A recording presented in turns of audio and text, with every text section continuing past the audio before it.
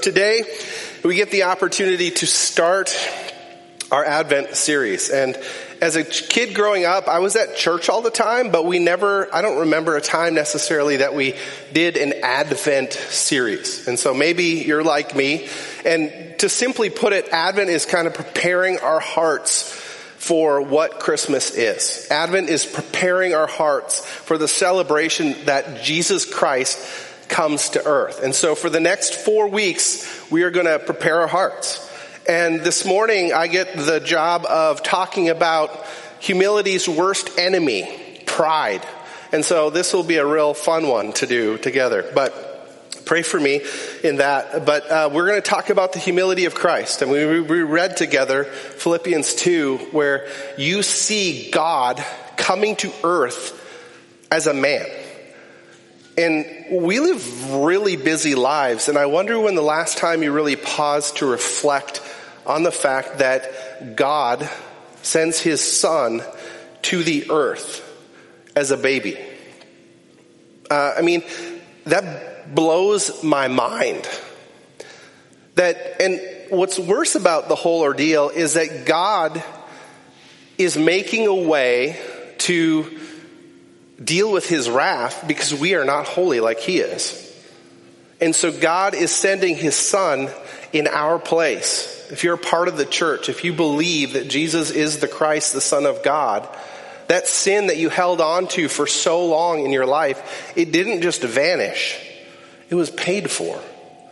It was put on the back of Jesus Christ and dealt with. Okay, it didn't just vanish. It was paid for in Jesus Christ. And so it's a hopeful thing when we consider what Jesus Christ has done, and really worth a lot of our time. A lot of our time. And it's so distracting around Christmas. Honestly, I struggle most personally with Christmas. It's so busy. And my family has kind of set a few parameters to try to wrestle with all the chaos that goes on. But no matter how we try to simplify it or stay focused, you're just hit from side to side. And so just as a church, just as we start this Advent series, let's really wrestle with keeping Christ at the center of this. Or maybe you should ask yourself, what does it look like in our life to keep Christ at the center? You know your schedule. You know your plan. You got to navigate that. And it doesn't come without a plan. And so really take time to focus in on who Jesus Christ is. And so today, again, we're going to talk about pride. Normally we do book studies. We go verse by verse is how we like to go. That way we can't avoid any difficult verses. But for the next few weeks, we're going to study topically through the scripture and really wrestle with what humility is. But as I said, today we talk about pride. And I remember a couple years before I moved to Iowa in 2016, so probably about 2012, 2013, I was working at a church in Grand Forks, North Dakota. And my mom was working for my sister-in-law at a little store that she had. And the weather was horrendous outside. I think it was probably February. And in Grand Forks, North Dakota, you always have about 4 to 6 weeks of 20 below. Like that is the high, okay? And so it was blizzarding outside, which meant it was awful, okay? And my mom calls me up and she's like, hey, can I ride with you home? I do not want to drive on these roads. The visibility was bad and it was windy. And so it was negative 25 out was the real temperature. And with the wind, it was negative 65. And so we were going to drive home together. It seemed like a good plan. And so we get south of Grand Forks, North Dakota, and I'm behind this Chevy pickup, and I'm like, why is this guy going so slow? Are you kidding me? It's 65 below out here. We need to get home. Like, I can see, why is he going so slow? And so my heart was prideful. I started to get angry at this person for his incompetence as a driver. And so at probably the brightest time on a curve, I thought, you know what? I'm done. I'm going to pass this guy. I will get home faster. And as I pulled out to pass this guy in his white Chevy pickup, I realized I know why I can see now. Because he couldn't see. And so I drove around in all my pride. I was super angry. And again, we're probably doing 20. I sped up to 23 to make it by him. I quickly lost all orientation. I didn't know what was left and right, and I drove around him, and I literally drove straight into the ditch. And I was like, this is bad. Like, this is really bad. This is one of the times that really changed even how I drove as a punk male. Because my mom is in the car. My mom, I don't know, she was 65 years old. And I'm like, what am I doing? And we literally drove straight into the ditch. And then guess what? That guy stopped. And I thought, oh, this is going to be great. And he came down to the car. And he shared some of his thoughts with me, which were dead on. He was angry. And I remember just being like, man, you're right. I shouldn't have done that. And then he's like, well, do you guys need a ride? And I'm like, oof, this is getting better and better. And so what would have been about a 25-ish minute journey was probably about just under 3 hours, 2.5 hours. I think it took us to drive to Crookston. And then met my dad and my brother. And my dad had some words for me as well. And then we rode home. But pride reared itself up. You know, I think when we ask ourselves, like, do I struggle with pride? I think we'd all kind of say, I mean, if you're generous, like, I mean, kind of, yeah, sure. But pride has a way of permeating so many other issues in her life. And that day for Matthew Morken, pride was exuding from me. And that day, pride could have led to my death and the death of my mom. They had suspended all travel in that part of North Dakota. They were not going to happily come out and get you had we had to dial 911. At that rate, in that place, with the wind and the snow that had accumulated, there was a decent chance your cell phone wasn't going to work. And so that realization struck me that pride is really a dangerous thing. And so some of you are like, well, sure, pride goes before a fall. Of course it's a dangerous thing. And you're not wrong, right? If you go to Proverbs chapter 16, verse 18, it says, pride goes before destruction and a haughty spirit before a fall. It's interesting how we like to kind of dwell on the pride part, but we don't like to talk about a haughty spirit. That spirit that says, I can just do this. These fools, why are they doing it like that? I can do it better. I can do it more efficiently. This is the most foolish thing I've been a part of. But that haughty spirit shows up as well. And it's easy when it shows up. And if you're like me, the greater concern isn't that you exude it. Because a lot of you are religious people. You've been around a church before. But how is pride in your heart? How is it in your mind? The times where you don't vocalize how foolish the people around you are, or how incompetent they are. Are you proud? And so, church, I want to challenge us. If you're visiting today, I want to say to you, come back again. I hope you do. But it's really a challenge for us as the church to say, like, where is pride in us? Okay, so I created a test for us as the church to ask ourselves. And I know, again, we kind of go back to the kid in 3rd grade who let you know every time, like, I got something new, and my dad is better than yours, and I got a new bike, and I got a new shirt, and I got a new gaming system, right? You all think right away to that person. And again, I'm not worried so much in this room about us being that vocal about, hey, I got a new pickup. My pickup's better than your pickup. I mean, I know that goes on a little bit, right? And we go do that with sports teams, like my sports team's better than your sports team. But how deep does that go into our heart? Is that truly a symptom? So here's some things to consider as you ask yourself about pride in your own life. Have you ever been impatient? Frustrated with a spouse or child because you had things to do? I've got stuff to do. We've got to get going. I've got to get there. Have you ever been angry when things didn't go according to your plan? Maybe you just want people to notice who you are. Have you ever demanded attention or sought attention more subtly for the sake of letting people know, like, hey, I'm here. I'm here.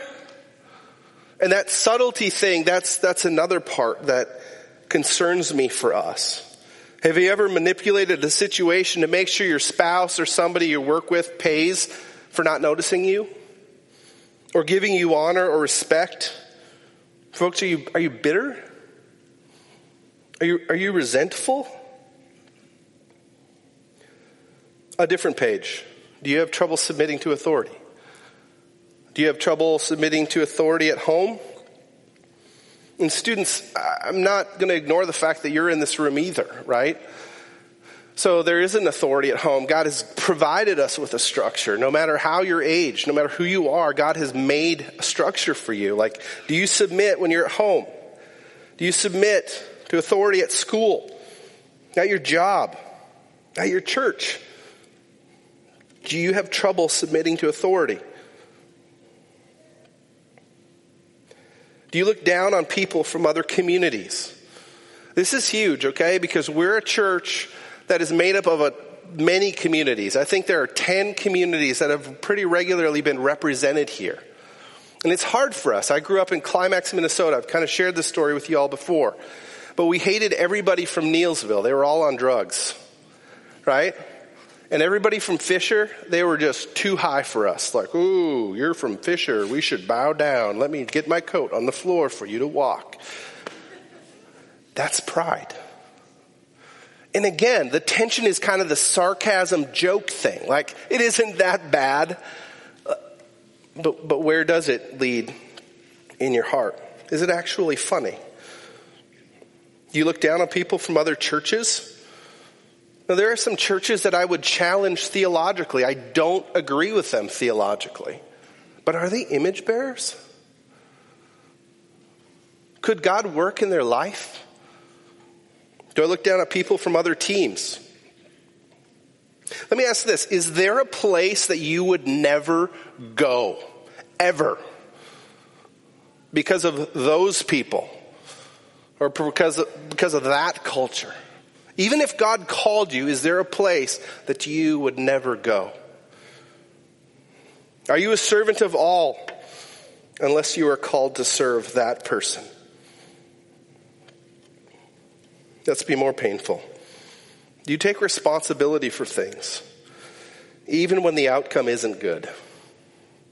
I love to take responsibility for things when it's awesome. It's easy. Hey, we succeeded. Look at this. But do we pass it off when things don't go well? Well, they said that we needed to do such and such, or he said this. I don't know. When you're part of a team, or however it plays out. And more directed at your heart, like, do you ever confess sin? I mean, really, ever. Okay, I prayed a prayer when I was 8 years old, and God saved me when I was 26. And when I look back at those years, I would call myself a religious person. I never actually confessed sin. I would if you caught me. Oh, gosh, that was wrong. I'm sorry. Oh, you caught me. But there was never any relationship with God. And speaking of relationship with God, are your prayers a list of demands for him to fulfill? Or are your prayers an opportunity for you to build community with God or have communion with him? These are some brutal questions that I want us to ask ourselves as we go to this place, as we consider Christ coming to earth. Like, where do we stand when it comes to humility? Where do we stand with following him? And I think for some of us, it's easy to approach a Jesus who's in a manger because he's kind of harmless. He's probably cute. We've got some young babies in this room, and they're very cute. And they're not going to harm me. They're not going to tell me like, hey man, there's pride in your heart. No cute baby says that to me. At least that I call cute. But anyways, Jesus, we come to Jesus and he's kind of harmless. And so today I want to talk about 3 stories where pride exudes in the people's lives. And I want us to continue to evaluate our heart and say, like, where is my heart when it comes to pride? Webster has its own dictionary. In fact, I forgot to tell you what Webster says of pride. Webster says that pride is reasonable self-esteem or confidence and satisfaction in oneself. This focus on self-esteem, this self-confidence. And I wonder how many of you have heard those terms tied in with this concept of self-help. This continued turn inward. You can do it. You can do it. And what our world is pushing on us over and over again to worship you because you are awesome. And I would tell you a definition of pride is this. Pride puts you on the throne of your life or your universe. And its boast or worship calls out, look at me. Look at what I have done. Look at the family that we have. Look at the teaching that we do. Look at how we live. Look at me. I'm awesome. I'm awesome.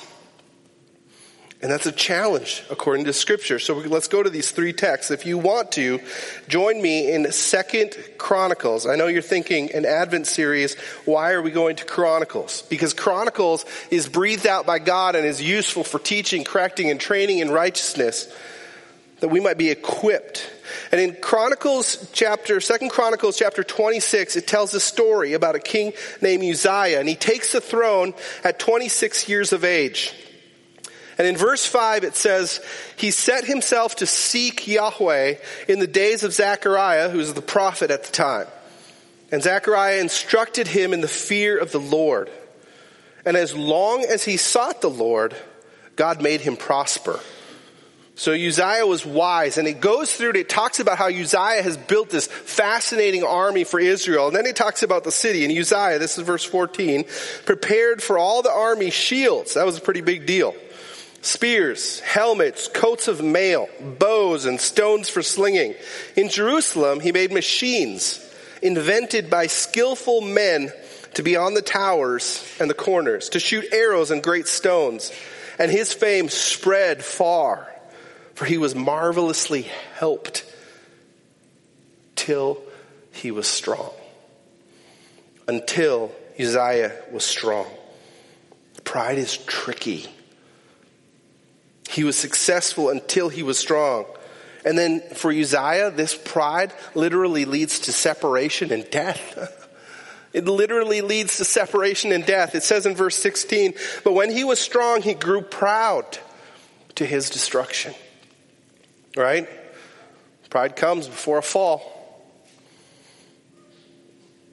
To his destruction. For he was unfaithful to the Lord his God. And he entered the temple of Yahweh to burn incense on the altar of incense. Now Uzziah was a king, but he was not a priest. His pride and power leaked into his religion, much like your pride and power will leak into your religion. And no matter his role, no matter how intelligent, no matter how powerful he was, to light incense was not his task. Okay? Like realize that in this story, Uzziah, when his pride bursts forth, he isn't killing anybody. He wants to light incense.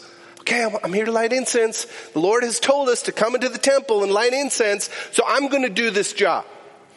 Okay, he's not murdering anybody. He's not abusing anybody. He just wants to light the incense in the temple of the holy God. And the priests surround him and are like, what are you doing? This isn't your task. And he grew angry at them.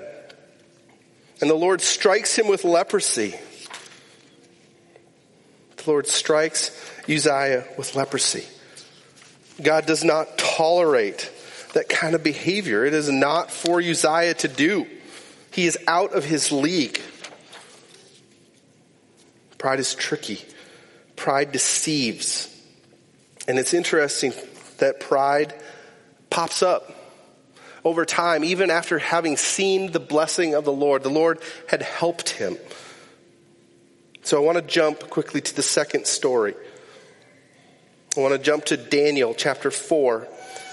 And I love the story of Daniel chapter 4 because it's about this guy named Nebuchadnezzar. And Nebuchadnezzar was an incredibly smart king. Nebuchadnezzar had effectively conquered the whole world. Nebuchadnezzar is credited with the hanging towers of Babel. You can look him up on Wikipedia. You don't need the Bible to find out who Nebuchadnezzar is. He had married a foreign wife. She comes over. She misses her homeland. He's like, I'll just build it here. Okay, so one of the 7 wonders of the world, this man is credited with building. And he's done fantastic work, okay? These people aren't foolish. They're not just out grunting at each other. They're very intellectual people. And yet there's a problem here. But I want us to see too that Nebuchadnezzar is not just a fictional character. He's a real king. He fought real battles, okay? He really is a very big deal. And if you'd approached Nebuchadnezzar and he wasn't ready for you, he'd kill you. No big deal. Why are you here? You're dead. Gone. And see that power and authority that he had, although it was pagan and led by paganism. And so before the part that we're going to read, it talks about him having a dream. And if you've read the book of Daniel, you've heard about this. But there's this really great tree. And under the tree, all the animals of the earth kind of gather and they find shade and they find food. And all of a sudden this angel, this person comes and chops the tree down and leaves a stump. And he's like, what on earth does that mean? And through a course of events, Daniel is found. He had been hauled off from the land of Judah, and he comes to interpret the dream. And Daniel has a warning for the king. He's like, oh, king. You know, Daniel has to tell him, like, this tree, it's your kingdom. Like, you're shielding the whole earth. And king, you're not worshiping the Lord God. And if you do not cease from sin by practicing righteousness, king, your kingdom is gone from you. Your kingdom is gone from you. So we're going to jump into the story here.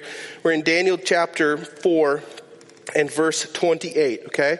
All this came upon King Nebuchadnezzar at the end of 12 months. So about 1 year later, he's been warned. He's been given 12 months of grace. King, serve the Lord. Stop sinning. He was walking on the roof of his royal palace in Babylon, and the king answered and said, is this not great Babylon, which I have built by my mighty power, as a royal resident, as a king, for the glory of my majesty? Verse 31, well, the words were still on the king's mouth. There fell a voice from heaven, O King Nebuchadnezzar, to you it is spoken. The kingdom has departed from you, and you have been driven away from among men. And your dwelling shall be with the beasts of the field, and you shall be made to eat grass like an ox. And 7 periods of time shall pass over you until you know that the Most High rules the kingdom of men and gives it to whom he will. Immediately, the word was fulfilled against Nebuchadnezzar. Immediately, the word was fulfilled against Nebuchadnezzar. This king of the world, who had become the king of the world by fighting, by connivery, by smartness, taken. God says, listen, worship me. And I wonder how many of us have built a perfect kingdom with us, our spouse, and our family, and our kids. And we do things this way, and this way is right. And we have a special guest in our kingdom. His name is God. He's a nice guy. He kind of does what we say. I mean, he's kind of a big deal, but we try to, God, But we've really got this thing going for us. We have it down. Schedule. We've got money set aside for the next economy thing. Like, we are set. And God shouldn't meddle with that. But he's a great guest. We love having him around. We talk to him.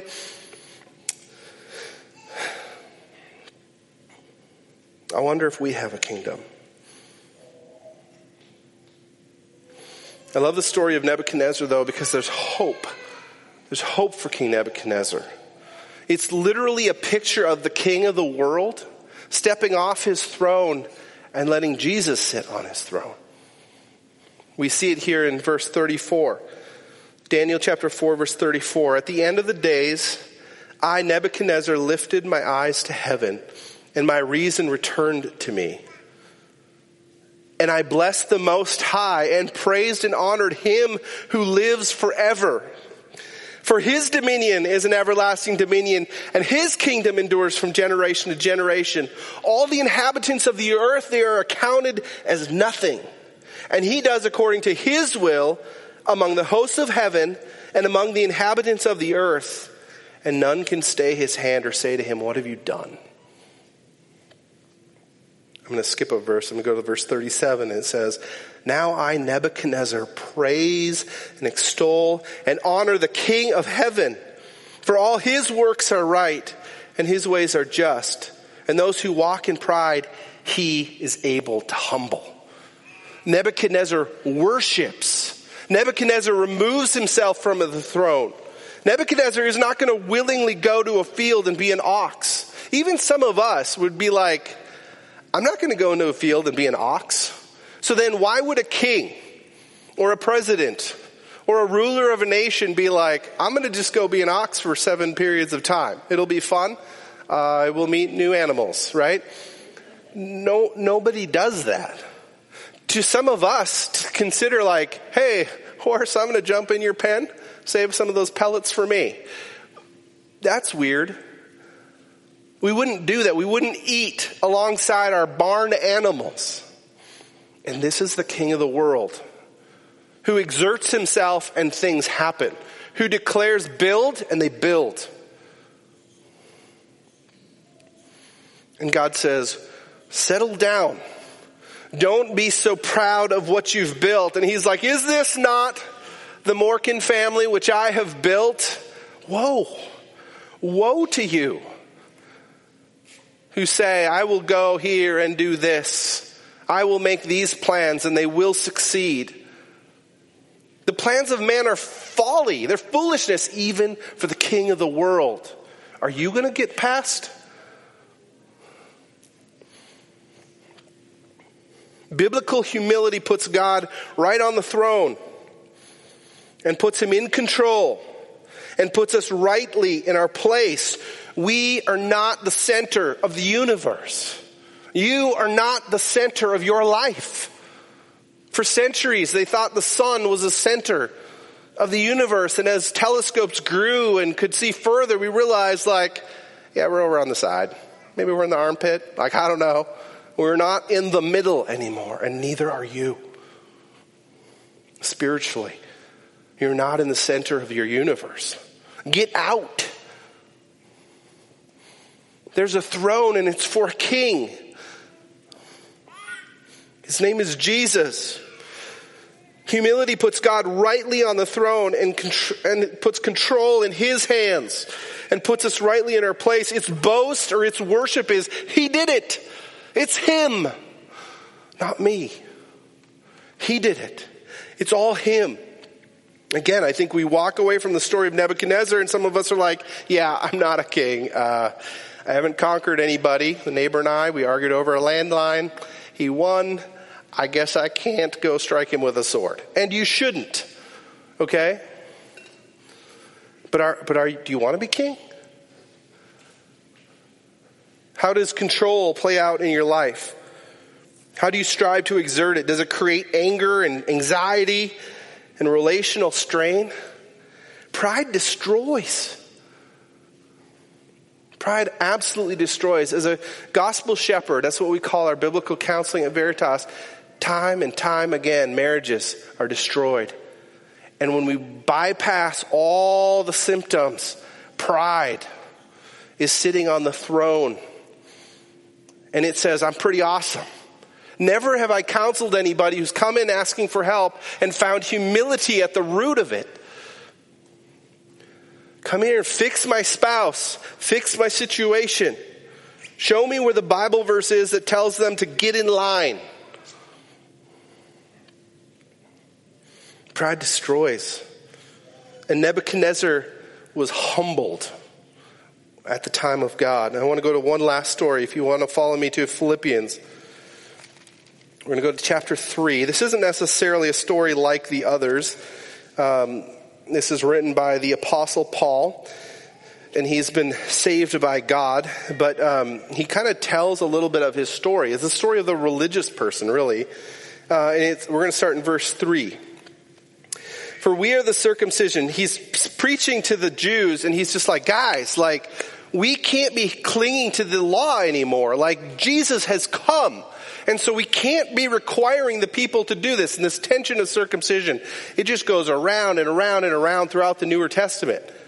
And he's trying to say, guys, like, let's dial it back here. It's not about the externals. It's about the heart. Okay, so he's talking to those folks. And he says, for we are the circumcision. Sure, we're the Jews who worship by the Spirit of God and glory in Christ Jesus and put no confidence in the flesh. And so I'm not going to put any confidence in the flesh. I'm going to put confidence in the work that Christ has done in me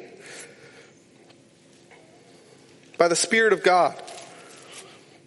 So he says, though I myself have reason for confidence in the flesh. Also, if anyone else thinks he has reason for confidence in the flesh, I have more. You see this, where this could be boastful.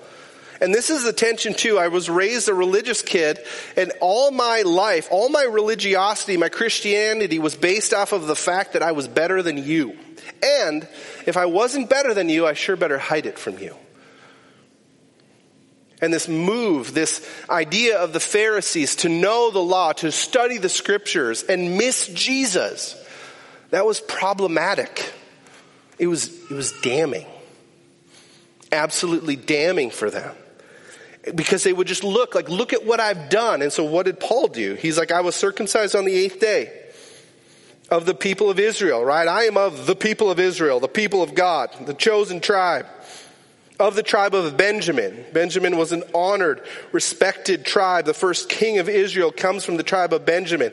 I'm a Hebrew of Hebrews. I'm bought in.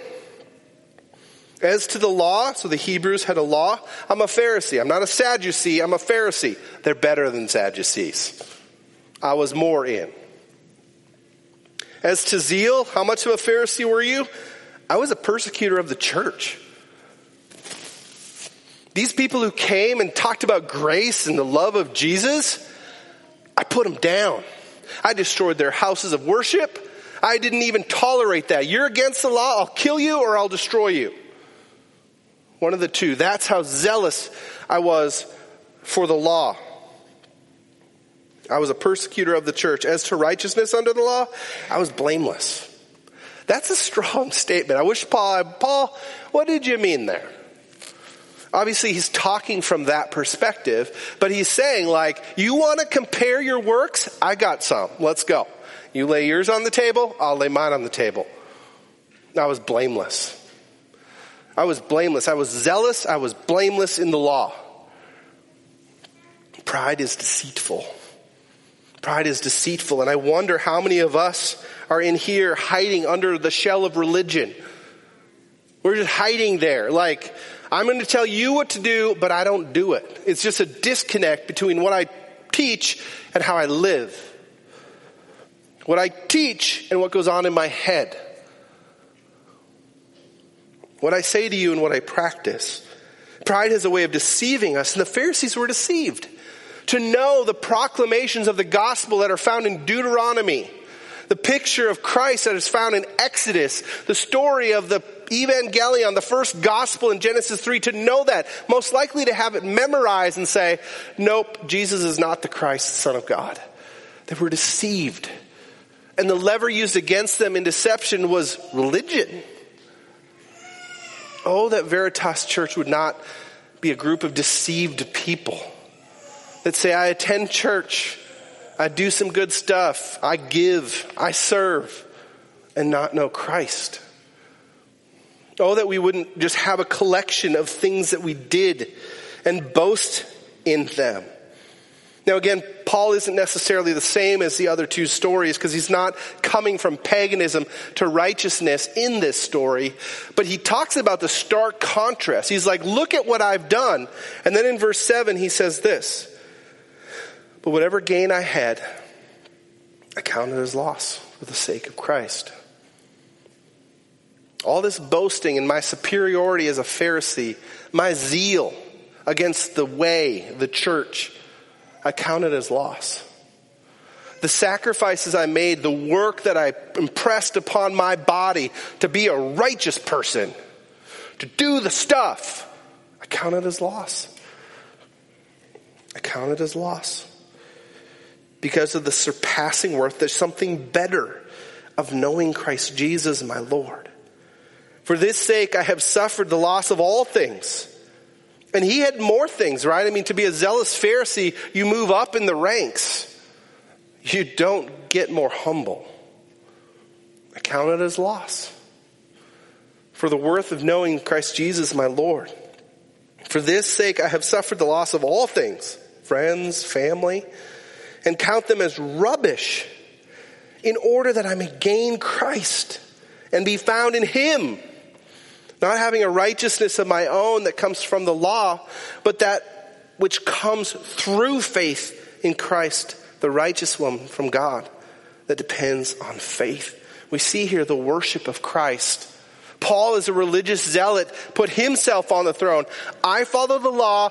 I'm from Benjamin. I'm a Pharisee. I'm a Hebrew of Hebrews. And he's like, loss, give me Christ. He gets up off his throne and he realizes, God, you have done everything. I am nothing. I am not the center of my universe. The deepest issue that I have, you've addressed in Christ. And he gives glory. He worships God. He points to God. This is the transformation that happens in Christ. Our boasting in ourselves is destroyed. And we boast in the work of Christ.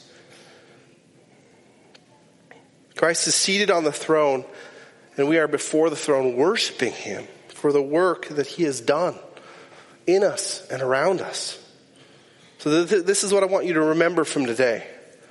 Worshiping the Lord fights pride at the heart level. Worshiping the Lord fights for the throne at the right level.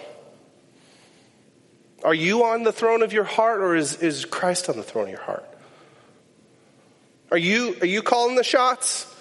I mean, if you built a kingdom, you sit on your throne, God's your right hand man, he does stuff for you. Woo! Or is he on the throne? And you're a part of his kingdom. Worshiping him, exalting him for even the opportunity to be a part of his kingdom. All the self-help in the world, all the self-confidence in the world will never minister to your soul and heal your wounds like worshiping the Savior will. It sets things right, how they should be. And correcting your course starts by realizing that pride is a damning problem. Pride not only wants to destroy your life, I would argue it wants to kill you. People have said that pride is the mother of all sins, right? And some of us come in and we're like, I've got so many issues, you couldn't even help me. And I wonder how many of those issues fit into one category called pride. Some of the anger, some of the anxiety, some of the depression, some of the tension in your marriage. I wonder how much of that is solely summed up in pride. This inability to put Christ on his throne, or the ability to keep yourself on the throne when he's like, I'm the king. Church, I'm the king. Pride must be destroyed. We cannot worship ourselves and Christ. And as we come into the Christmas season, that's the tension. We can't be on the throne of our life and bring in another king. It's interesting when Jesus Christ was born, right? The wise men, they go to Caesar and they're like, where's the king? And he's like, where's the king? I'm the king of the Jews. You can just picture his heart being like, what? What's going on here? Who's doing what behind my back? Where is there another king? And he ends up destroying all his enemies for the sake of being the king. All the babies, 2 years of old age and younger, he destroys because he covets them. So it is with our heart. That if you bring in a Christ, if you bring in a Savior, if I'm on the throne, that's going to create tension. And for some of you, maybe that tension is there right now. Confess your sin. You are not the center of your universe. Christ ought to be the center of the universe. The Lord ought to be the center of your universe. There's no room for you on the throne. But there's room, there's a beckoning call for you to gather at the foot of the throne and worship the King who's on the throne in his rightful place. So how did you do on our test earlier? How did you do when you thought about the anger and the frustration about your plans and your thoughts and your family? What ways can you reflect and challenge yourself this week to evaluate honestly, religious person, honestly, who's on the throne? To really honestly and genuinely ask yourself, if my world is rocked, whether it be by death or abuse or something horrendous, God forbid, maybe lesser, if something were to shift, where would your mind go? Anger, frustration, rage, anxiety, fear, depression? Or would it tip into Jesus? Certainly you might mourn, but would you mourn like you have no hope? Would you sit at the foot of Philippians 4 saying, I will be anxious about nothing, but in everything by prayer and supplication, I will make my request known to you. And your peace, which transcends all understanding, it'll guard my heart and it'll guard my mind in Christ Jesus. If your kingdom is rocked, are you destroyed? Kill pride. And I look at us too as a church, right? I wonder what it would have looked like over the centuries if the church had dealt with pride at the foot of the cross. What would the history books say about us then? If instead of trying to be superior to all the bad people, we just acknowledged, I'm a bad person and I need Jesus. And it's fun to talk about history and the rest of the world, but what does it look like for us as a church in Urbana to deal with pride at the foot of the cross?